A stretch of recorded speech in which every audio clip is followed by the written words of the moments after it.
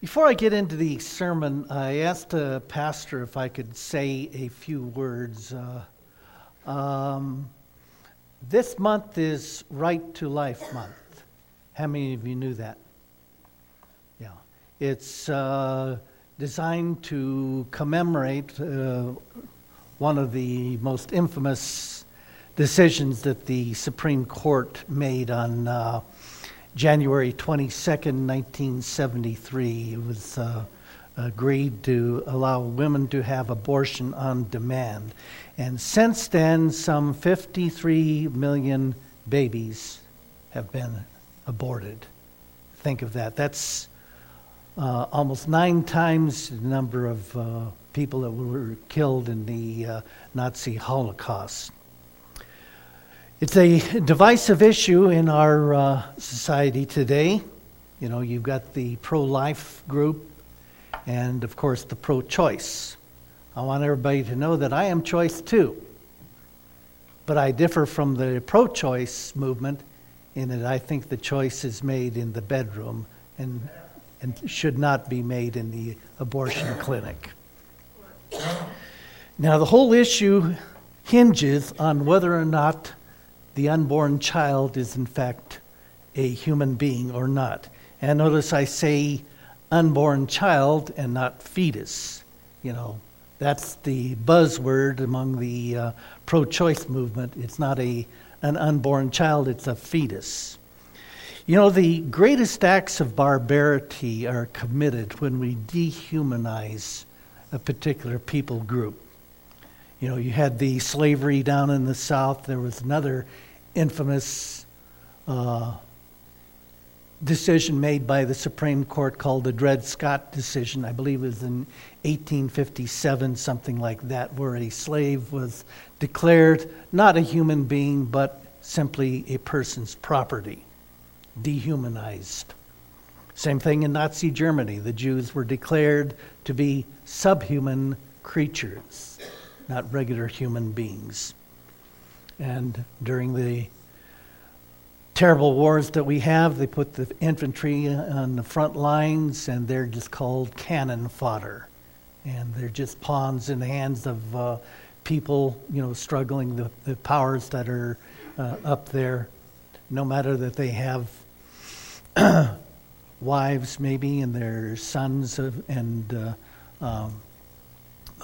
people, that everybody suffers. And it leads, you know, this kind of mentality leads to almost some comical things, you know, if it weren't so tragic. I recall the occasion of a botched abortion. I wish I had taken the time to really document it when it came out.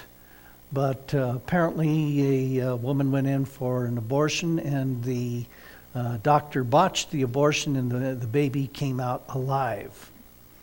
And, you know, the doctor noticed that it was alive. The child was alive. I shouldn't call it an it. It was either a he or a she. And he jumped up on the clinic table there where the baby was laying and began to strangle it.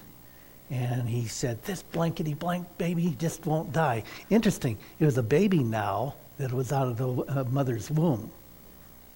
But it was just a fetus before then. You know, this is the twisted logic.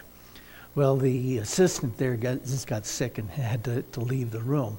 And the capstone of the whole story was that the family found out that the baby had been born alive, and they sought to press charges against the abortion doctor. People, I think that's just twisted logic. I think that baby was no more of a human being when it was out of the womb than it was in the womb. Amen? Now, human life, I believe, begins at conception. Psalm 51, verse 5, David talks about, he said, "Behold, I was shaped in iniquity, and in sin did my mother conceive me." That to me says that the sin nature happens at conception.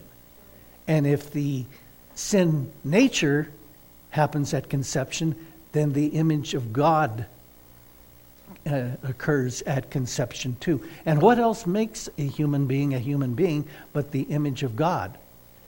You know, animals don't have a sin nature because animals don't have the image of God. And if the image of God happens at conception, to me, that is a human life. Now, practical on here, I just want to quickly go through that before I start the sermon.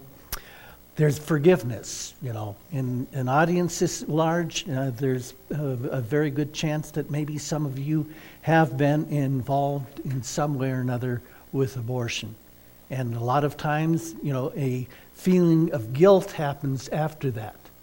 And I wanted you to know that there is forgiveness with God. There's no sin that we could ever do that is not forgivable by God.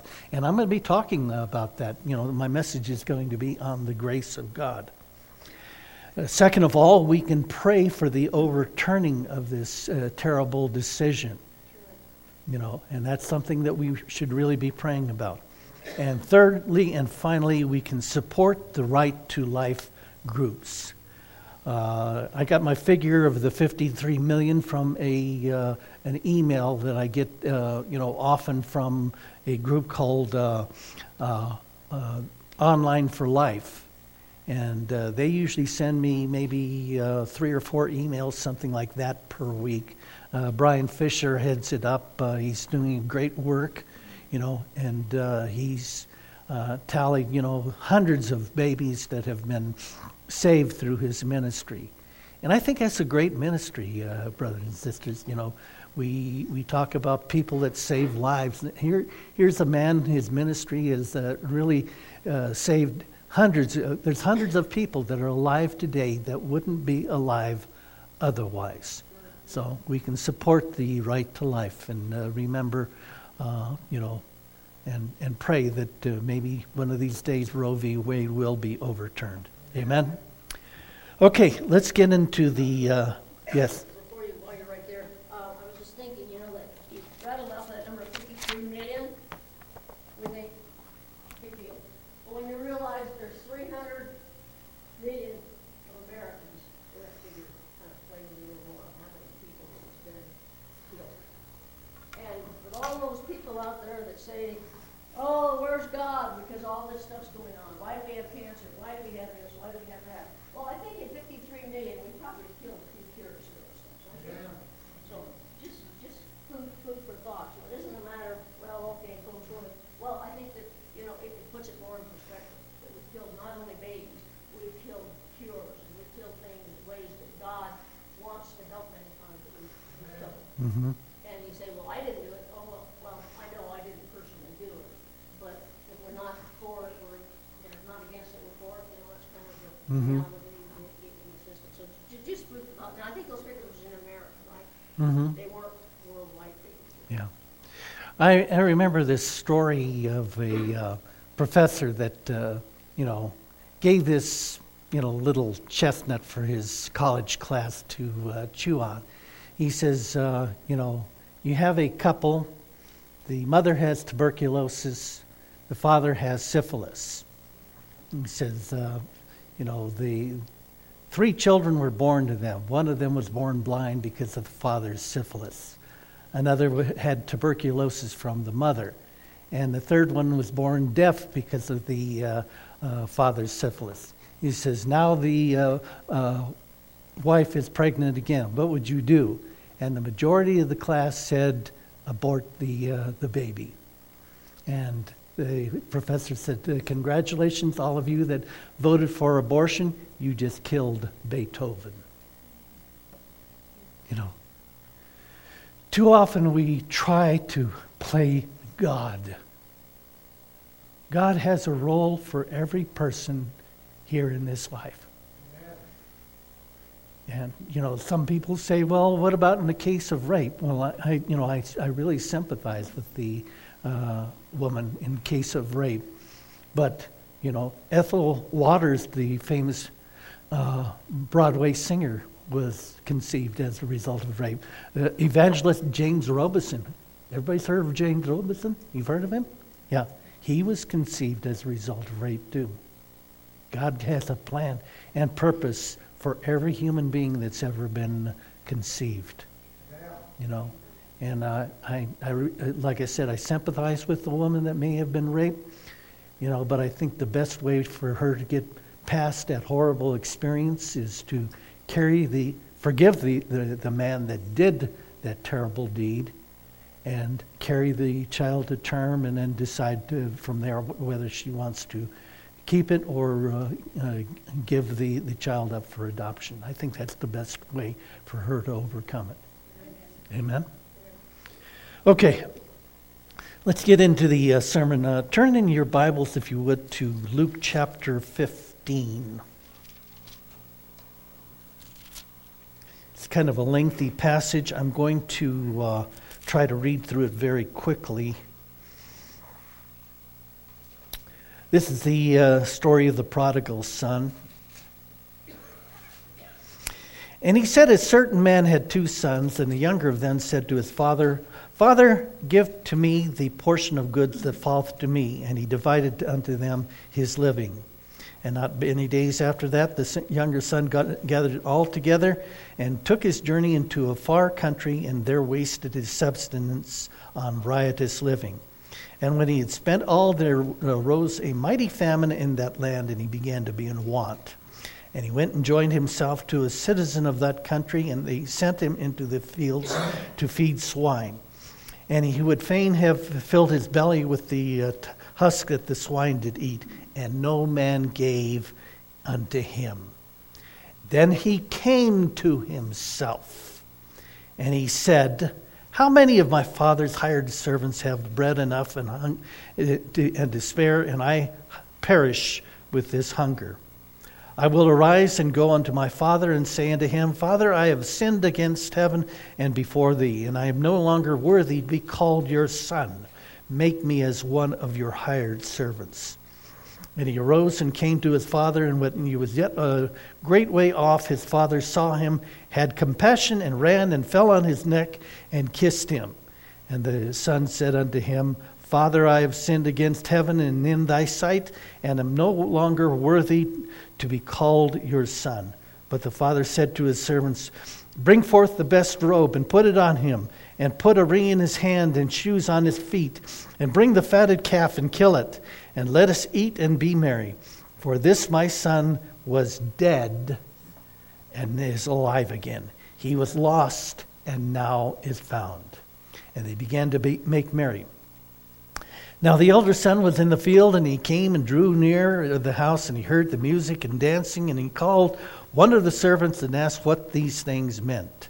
And they said unto him, Thy brother is come, and thy father has killed the fatted calf, because he has received him safe and sound. And he was angry, and would not go in. Therefore came his father out and entreated him. And he answered and said to his father, Lo, these many years have I served you, and neither transgressed I at any time thy commandment, and yet you never gave me a kid that I might make merry with my friends. But as soon as this, thy son, not his brother, thy son was come, who has devoured thy living with harlots, thou hast killed for him the fatted calf. And he said to him, Son, you are ever with me, and all that I have is yours. It was fitting that we should make merry and be glad. For this your brother was dead, and now is alive again, was lost, and now is found. Let's pray. Father, we thank you so much for the illustrations you have given us, Lord, of your heart towards your people, those that are lost, Lord God. And may we also have that same heart, Lord, and not see them, Lord, as evil people, Lord, that are not part of this church or part of the church universal, but Lord God, is souls that are lost and need to be found and need to find that free gift of eternal life that you offer for each of us. So Lord, I pray that you just take these lips of clay and help me to speak out the message that you have shared with me. And I pray this in Jesus' name. Amen.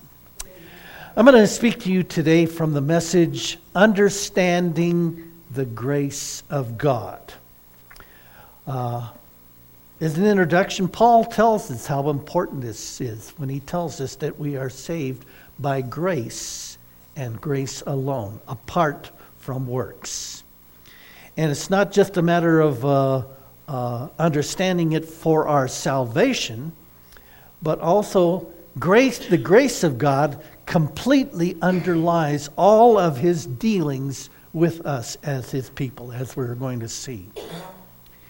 There's a man by the name of Richard Dresselhaus. Anybody have heard of Richard Dresselhaus?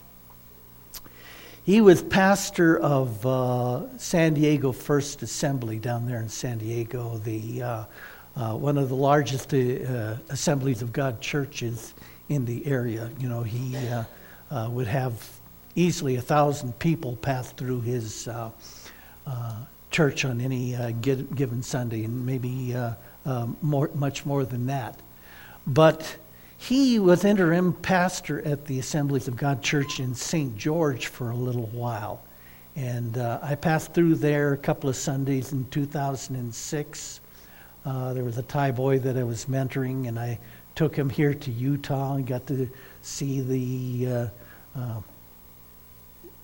Grand Canyon and Zion and Bryce, and we went up to Arches. But the 2 Sundays that we were on that trip, we went to church there, and I heard him speak, and he said to the congregation, he said, just about every sermon that I preach is on some aspect of the grace of God.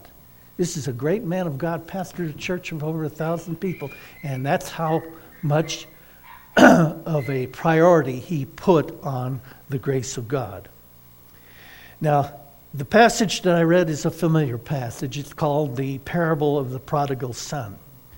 And what I want to focus on in this message is just those last 8 verses. You notice the reaction of the elder son towards his brother and his father. You know, most of you know that I've done missionary work in Thailand, and this message really strikes a chord with them, because most come out of a Buddhist background, and the Buddhists and all the Eastern religions have this concept of what's called karma. Well, what's karma? Karma is that you reap what you sow. You know, Thai have an expression that says, if you do good, you receive good. If you do evil, you receive evil. You reap what you sow. And it's not just Eastern religions, but it's common to man too, a certain affinity of this sort of thinking. My father, you know, he would be joking around, and when something good would happen, maybe he'd find a parking space up close to where he needed to be. He'd say, "That comes from clean living," you know. Now, said it more of a joke, but that's kind of a mentality that we have, that if something good happens to us, it's because we did something good. And it permeates the Christian church, too. When I first started working with my job with the U.S. Navy, I worked with this older Filipino lady. Her name was Daisy. And she was Catholic, as might be expected, but she wasn't a particularly good Catholic. But when I started talking to her about the grace of God, she got a little bit miffed at that. And she went to the priest and talked to the priest about that. And she came back and she was armed with James chapter 2, you know, where James says, well, faith without works is dead. And I've talked to the Wednesday night crowd about this, you know, how, you know, all throughout the New Testament, particularly the writings of the Apostle Paul talks about the grace of God, how we're saved by grace through faith, and that not of ourselves. It's a gift. It's not of works. And so Paul just devotes almost an entire book, the book of Romans, on this whole concept of salvation by grace through faith. So to me, it's you know, ludicrous to think that just James, with one sweep of the pen there in chapter 2, you know, does away with all of Paul's carefully crafted arguments. So Grace, though, is a concept that is really just about unique to Christianity. If you adhere to this concept of karma, and the Catholics don't call it karma, they call it penance. That if you sin, you've got to confess your sin to the priest, and then he'll ordain some kind of penance, some kind of thing that you're going to do to make up for the evil that you've done. Again, you're into a concept of works, and a salvation by works is a salvation of merited favor. Next slide, Randy. Thank you. What is the grace of God? Well, first of all, it's diametrically the opposite of karma. It is God's forgiveness to unrighteous man as a free gift. It's something that's not earned or deserved. There's no forgiveness in karma, people. You do something wrong, you're going to pay for it in some way or another. You're going to reap what you sow no matter what. And this makes it hard for people who adhere to these Eastern religions to forgive each other. Because if there's no forgiveness in karma, then there's no real forgiveness for each other either. But we as Christians believe in the unmerited or unearned favor of God. Romans 11 verse 6, Paul tells us, "And if by grace, then it is no more of works. Otherwise, grace is no more grace. But if it is of works, then it is no more grace. Otherwise, work is no more work." Now, what does that mean? It means basically you cannot have a salvation of merited favor and unmerited favor at the same time. Amen? Amen. The two terms are mutually exclusive. You either get something as a gift or you earn it. One of the two. You can't have it both ways. The two terms, merited favor and unmerited favor, are direct opposites. They're mutually exclusive. Therefore, one does not work for salvation and a right relationship with God if you have a salvation by grace. It's something you don't earn or deserve. Next slide. And Paul outlines this thing in no uncertain terms. Ephesians chapter 2, verses 8 and 9. "For by grace, unmerited favor, you have been saved through faith, and that not of yourselves, it is the gift of God, not of works, lest any man should boast." Titus 3:5, "Not by works of righteousness which we have done, but according to his mercy he saves us, by the washing of regeneration and renewing of the Holy Ghost." That's grace there. Next slide, Randy. Now, man has many difficulties in understanding the grace of God. First of all, the pride of man makes him not want to admit that his efforts are futile. He is powerless to attain the righteousness that God demands for salvation. Isaiah 64 verse 6, "But we are all as an unclean thing, and all of our righteousnesses are as filthy rags, and we do all fade as a leaf, and our iniquities like the wind have taken us away."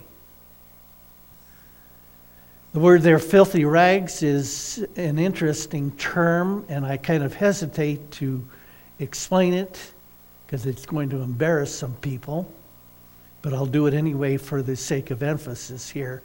The word there for filthy rags is a Hebrew term for a woman's menstrual cloth.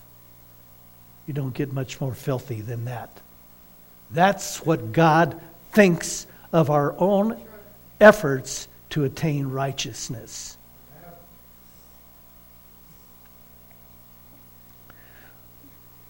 But in Philippians chapter 3, verses 4 through 9, this is what Paul says.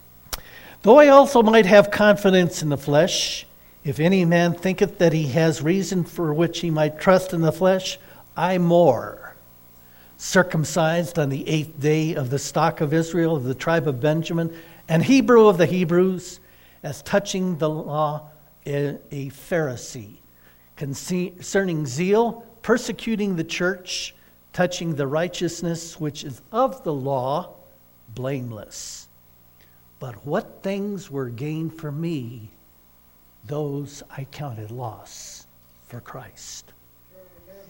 Yea, doubtless I consider all things but loss, but for the excellency of the knowledge of Christ Jesus my Lord, for whom I have suffered the loss of all things, and do count them but refuse, or dung, I think the King James. And that's literally what he said. We have a few other choice words in our language for that particular thing, but they're not part of my vocabulary. That I may win Christ, and being found in him, not having mine own righteousness, which is of the law, but that which is through faith of Christ, the righteousness of God, which is by faith. So you've got your choice. You know, righteousness is often portrayed in the Bible as a garment. That's why Isaiah says all of our righteousnesses are as filthy rags. You either stand before God on the day of judgment in the filthy rags of your own self-righteousness, or you stand in the pure robe of righteousness which Jesus gives to you. That is the grace of God. I'd rather have the righteousness of Christ than my own righteousness. Amen? Okay, that's what I'm trying to get across. You know, Paul says, I've got all these things going for me, you know, in the Jewish religion. But he realized it was meaningless. And none of it gave him a right standing with God. Only the righteousness of God was what really mattered. Second of all, man does not want to admit his sin is so great to cause death. And that is either his death or that of the Son of God. Romans 3:23 says that all have sinned and fallen short of the glory of God. And then he goes on in chapter 6, verse 23, and says that the wages of this sin is death. But the gift of God is eternal life through Jesus Christ our Lord. Sin has a terrible cost, brothers and sisters. It winds up costing our relationship with God if we leave it and stay that way. And I've talked about death before, you know, and death, you know, is, in the Bible, it means separation. And there's two kinds of death in the Bible. There's physical death where your spirit is separated from your body at the moment of death. And then there's spiritual death where your spirit is separated from God and does not enjoy the fellowship, the relationship with God that he has created you to have. Now, we're all born spiritually dead, separated from God. Ephesians 2, chapter 2, verse 1 says, you were dead in your trespasses and sins. You know, he told Adam, he said, in the day that you eat of the forbidden fruit, of the tree of knowledge of good and evil, you will surely die. Well, he ate of the forbidden fruit. He didn't die physically, did he? But he died spiritually. He died in his trespasses and sins.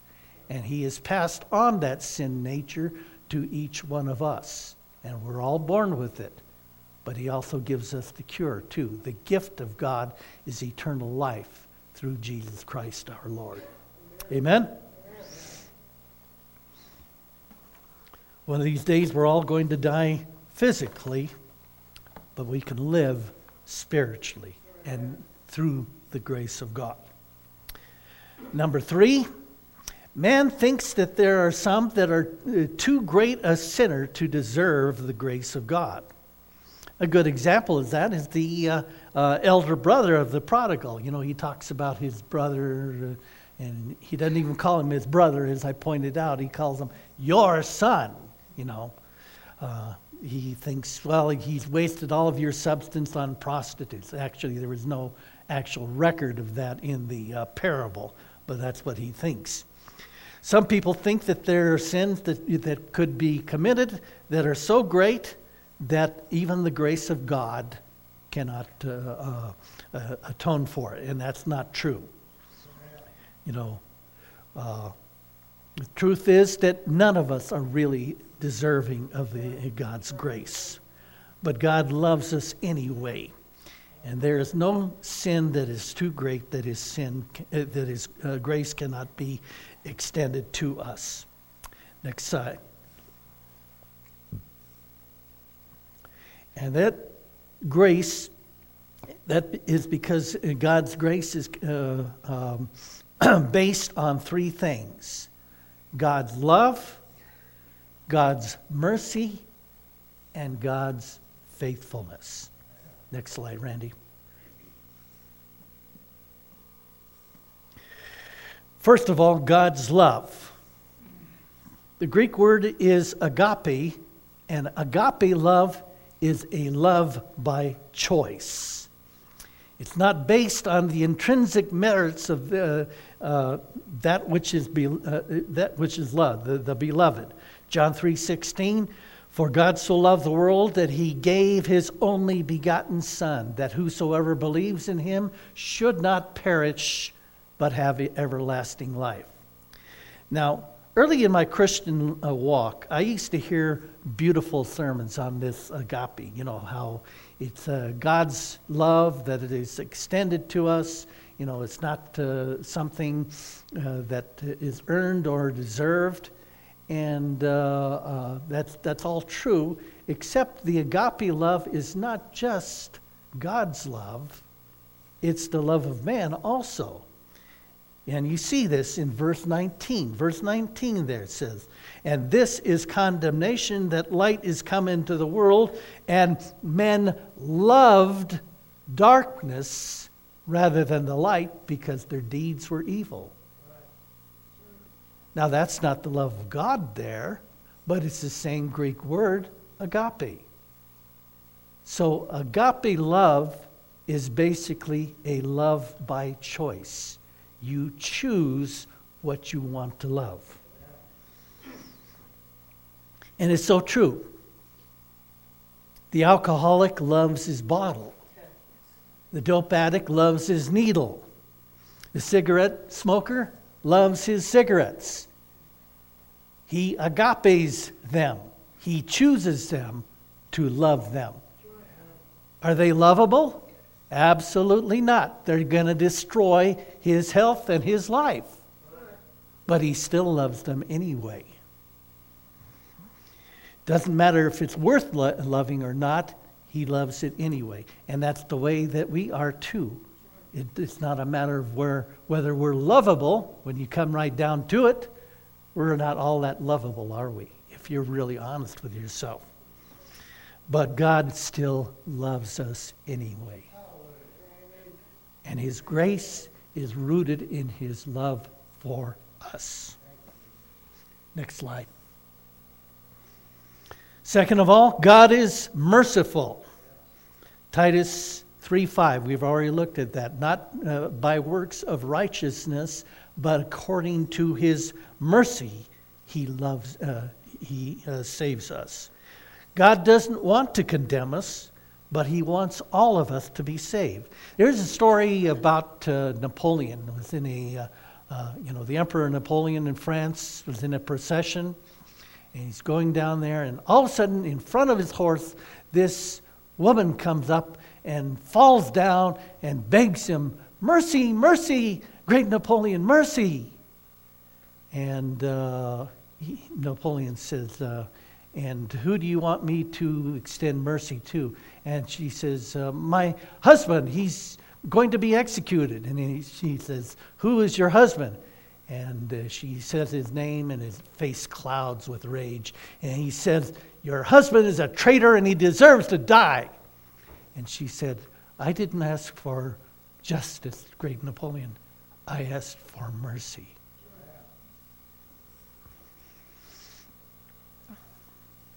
God loves us and he's merciful to us. So his grace is according to mercy. He doesn't want any of us to perish. 1 Timothy 2 verse 4 says, "Who would have all men to be saved and come to a knowledge of the truth." 2 Peter 3 verse 9, "The Lord is not slack concerning his promise, as some men count slackness, but is long-suffering, is patient to us, not willing that any should perish, but that all should come to repentance." You know, some people talk like they actually seem to enjoy this thought, of some people roasting in hell, maybe Bin Laden or Hitler or Stalin, those guys, or even somebody they don't like, let them go to the infernal regions, But that's not God's heart there. God's heart breaks for every person who slips into eternity apart from him. And hell was created not for man, but for the devil and his angels. And if man goes there, he goes there because he chooses that rather than God. He loves the darkness rather than the light. Next slide, Randy. Thirdly, God is faithful. The Hebrew word is hesed. That is, whatever God says, he's going to do it. Deuteronomy 7:9, "Know therefore that the Lord thy God, he is God, the faithful God, who keeps covenant and mercy with them that love him and keep his commandments to 1,000 generations."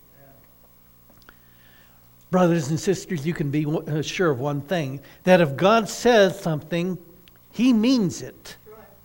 And it's going to happen.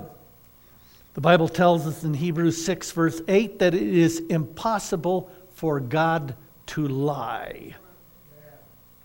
To do so would violate his very nature. Think about that. If God ever lied, he would be violating his very nature. And so it is with us too. We need to be men and women of our word. And when we tell somebody we're going to do something, we must do it. And so then we will also be godly and godlike in our actions. Next slide, Randy. Now, here are some of the benefits of a right concept of the grace of God. First of all, it allows us to cease striving to please God through our own human efforts. Psalm 46 verse 10 says, "Be still and know that I am God. I will be exalted among the heathen. I will be exalted in the earth." Isaiah 30 verse 15, one of my real favorites here.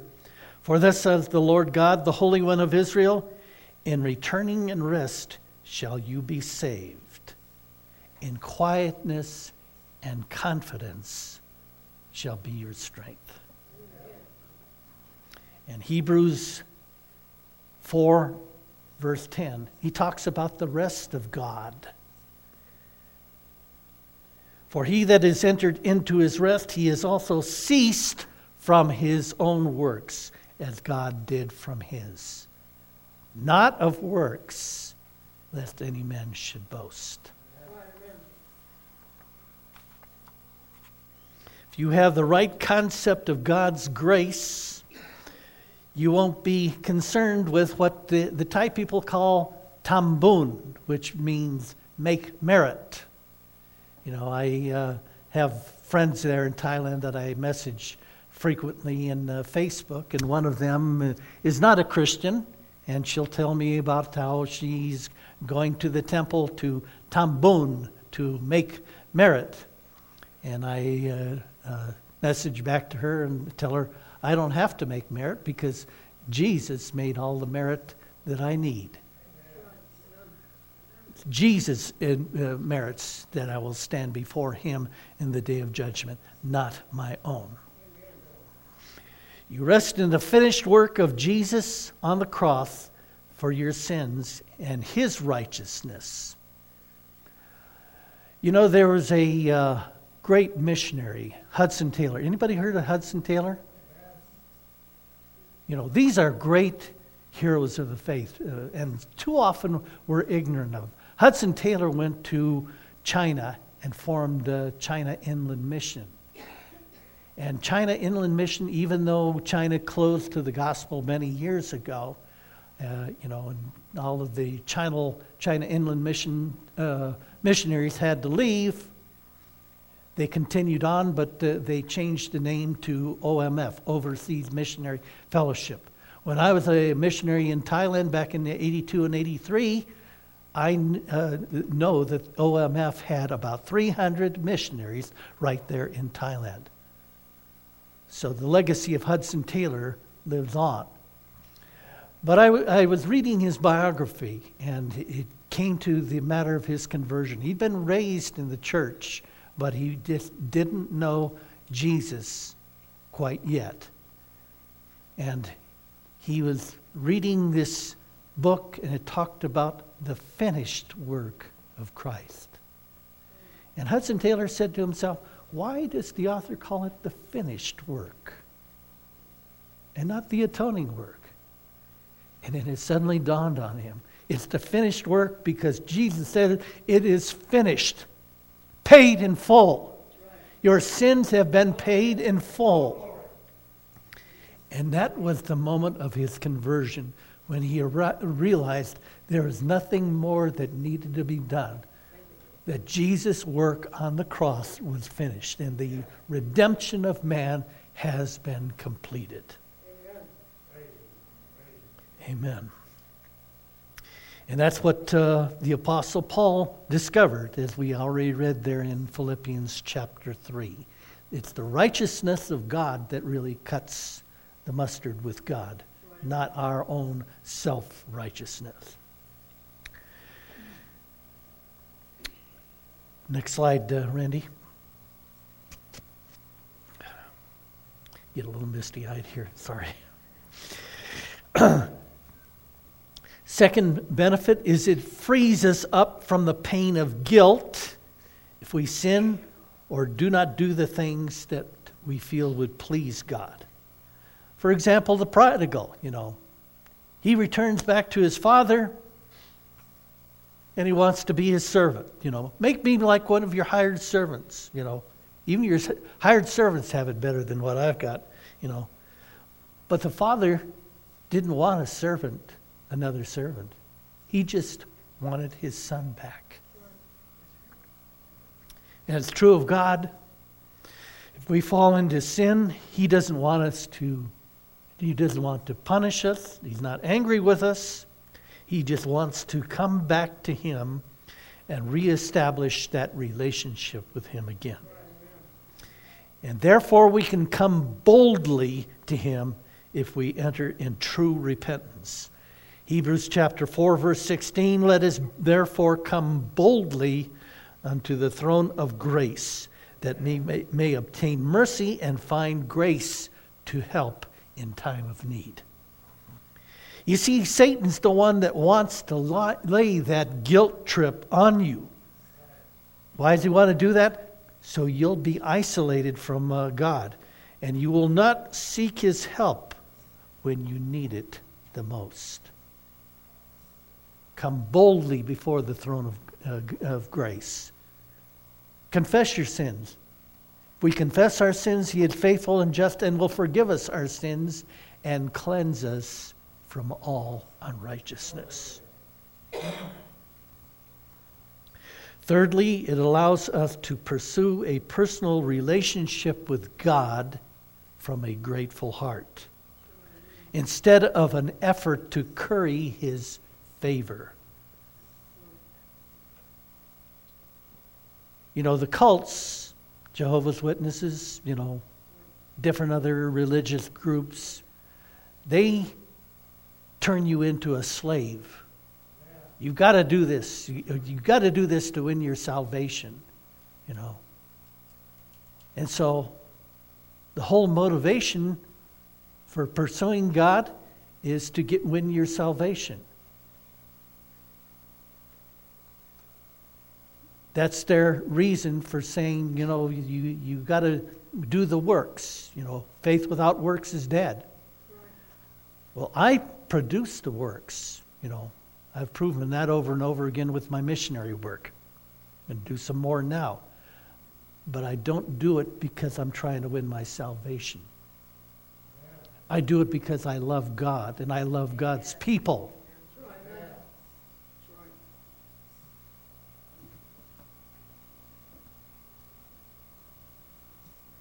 And so my motivation becomes love, not in an effort to get my salvation. There's a book called How to Be a Christian Without Being Religious. Anybody ever seen that book? Yeah, I've got it. It really shaped my way of thinking. It's a study in the book of Romans. And it confuses people. I showed it to my grandmother, she was part of one of the mind science religions, Unity School of Christianity. And she looked at the title, How to Be a Christian Without Being Religious, and she said, is it a joke? She didn't understand that. Being religious is trying to work your way to salvation. But that's not what Christianity is all about. Christianity is responding to God and establishing that relationship that He paid so dearly to reestablish. Things to remember about grace. Next slide, Randy. First of all, grace is not a license to sin. Now, I'm not going to read all these verses. You can look those up in Romans chapter 3, verses 5 through 8, and 6 through 1 through and 2. But in 6, 1 through 2, Paul says, shall I then continue to sin that grace may abound? And then he says, God forbid. That was a big thing. If you read 1 Corinthians chapter 5, you have the story about this man that was in the church, and he was living in sin. And Paul says, and you're puffed up with pride, and you should be mourning instead. And why were they puffed up with pride? They were saying, well, he's involved in this illicit relationship. That shows you what the grace of God can do. And he says, that's the wrong attitude. We've all drunk of the poison of sin, have we, brothers and sisters? Grace is God's antidote. So, do we take the antidote for poison and then continue to partake of it? Not in your life. As Paul says, God forbid. If we truly believe this, that the wages of sin is death, we're not going to continue to live in it. Paul says, God forbid. Next slide. Grace also means that we can't take credit for God's blessing. There's scriptures that appear to promise God's blessing to His people.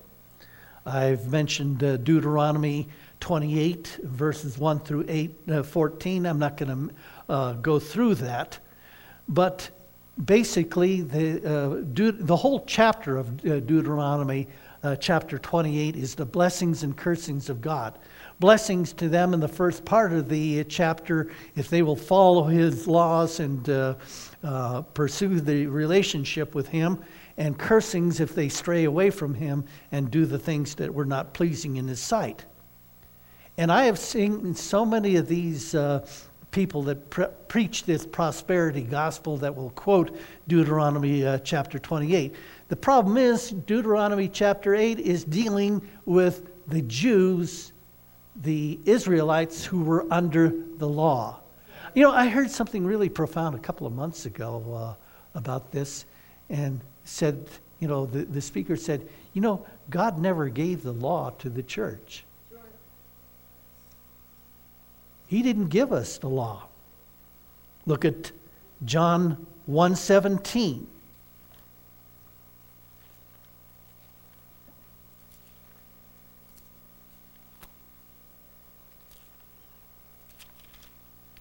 John 1:17, for the law was given by Moses, but grace and truth came by Jesus Christ.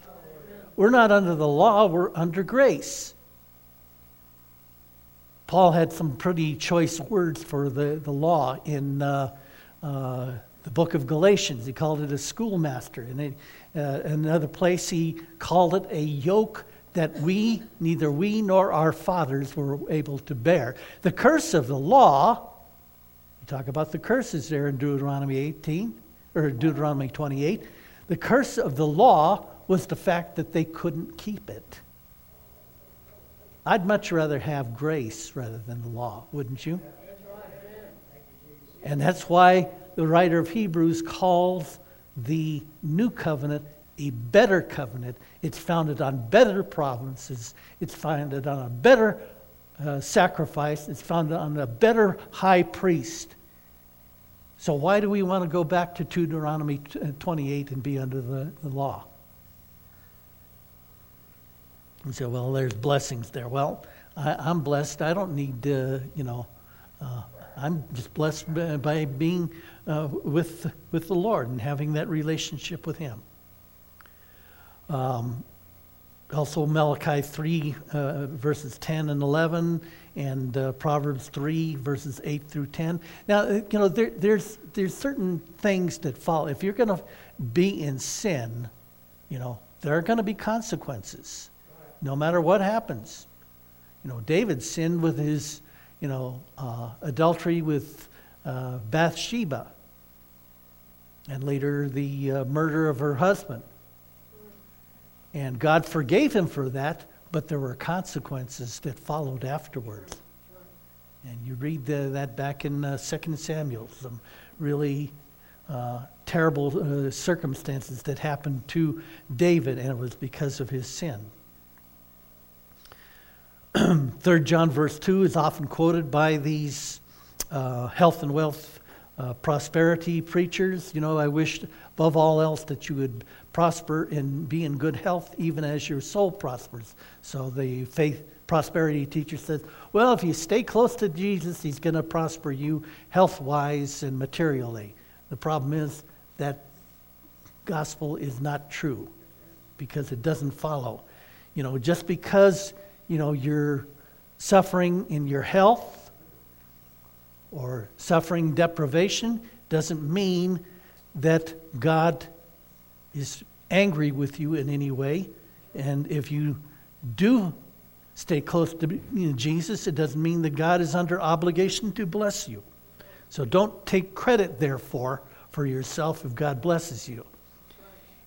Kind of bugs me when people go around saying, well, I've got my nice car, nice home because I had faith. They're taking the credit for it. Instead of being grateful to God for what He has given them, they're saying it's, they're back to this whole idea of works.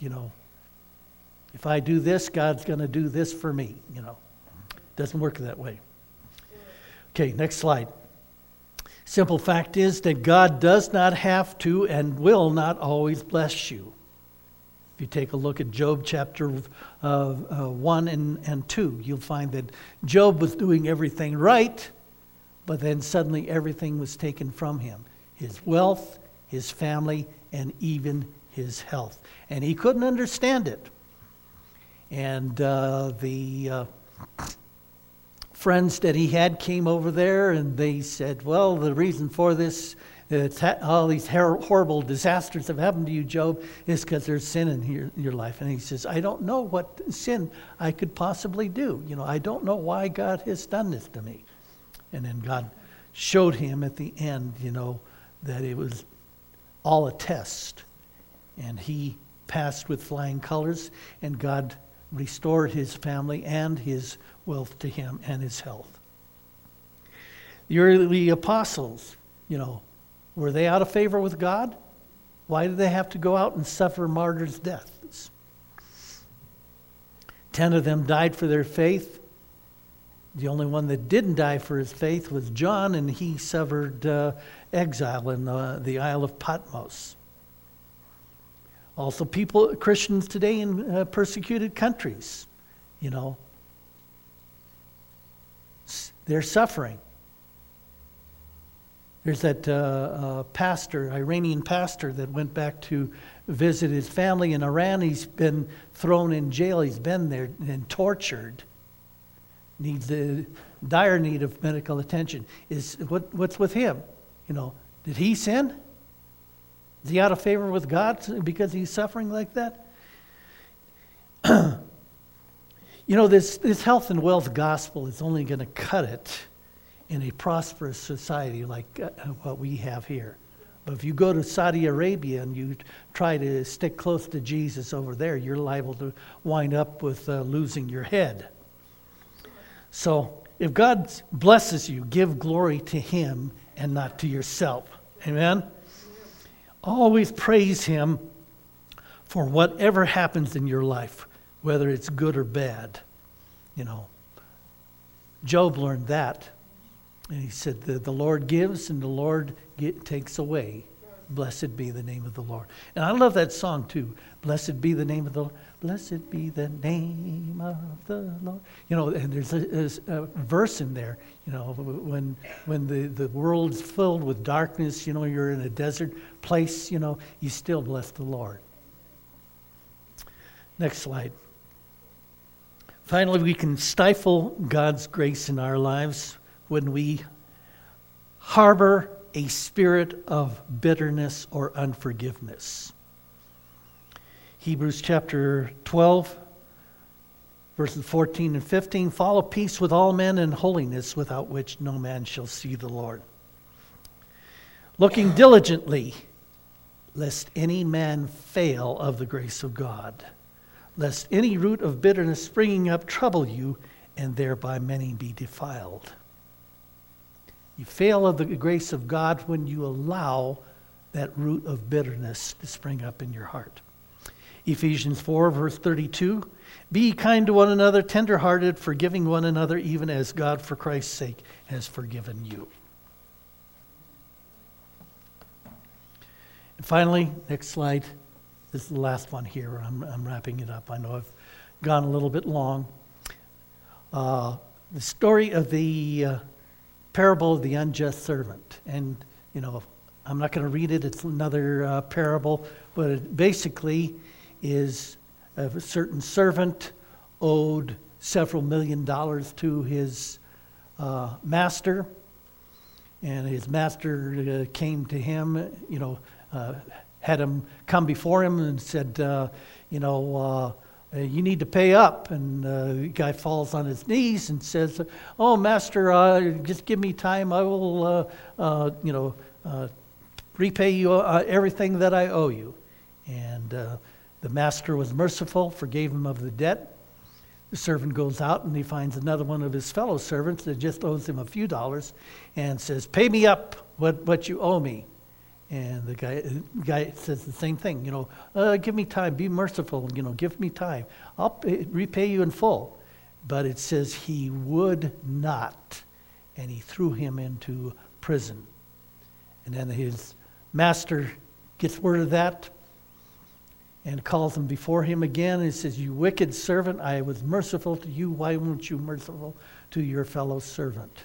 And then he said, throw him into prison and have him the tormentors until he pays every bit. When I was during my final year of Bible college, I worked at a paint and hardware section of Montgomery Ward. And one of my coworkers was a woman by the name of Anna.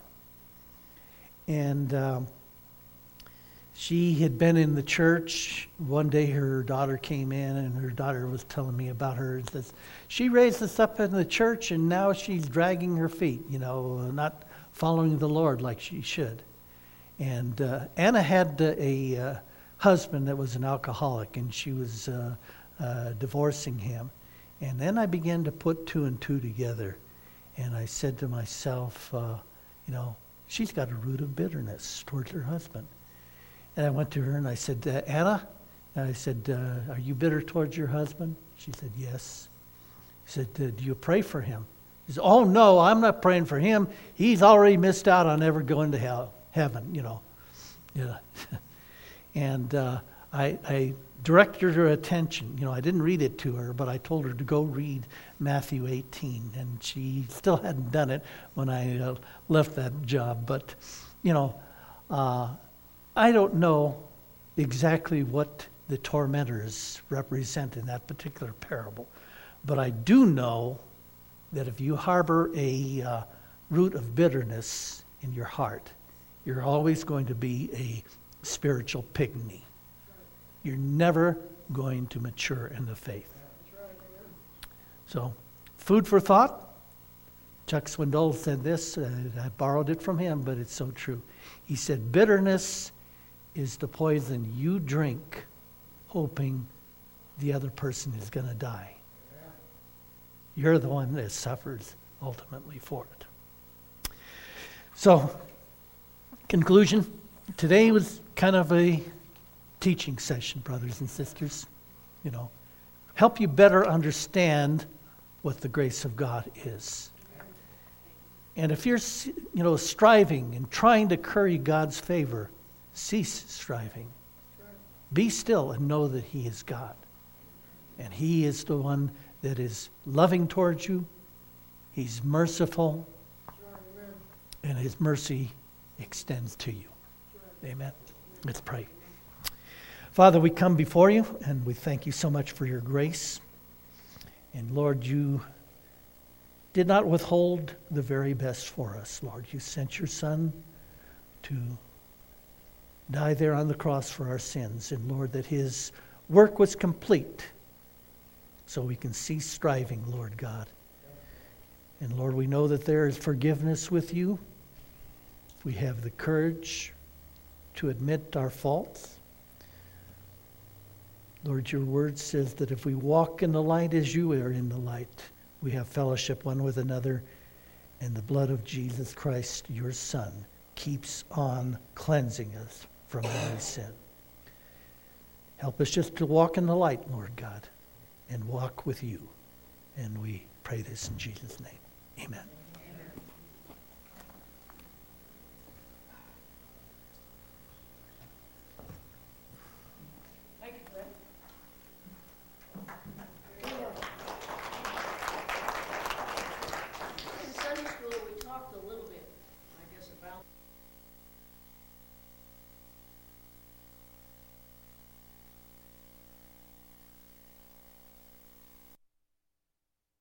Before I get into the sermon, I asked a pastor if I could say a few words.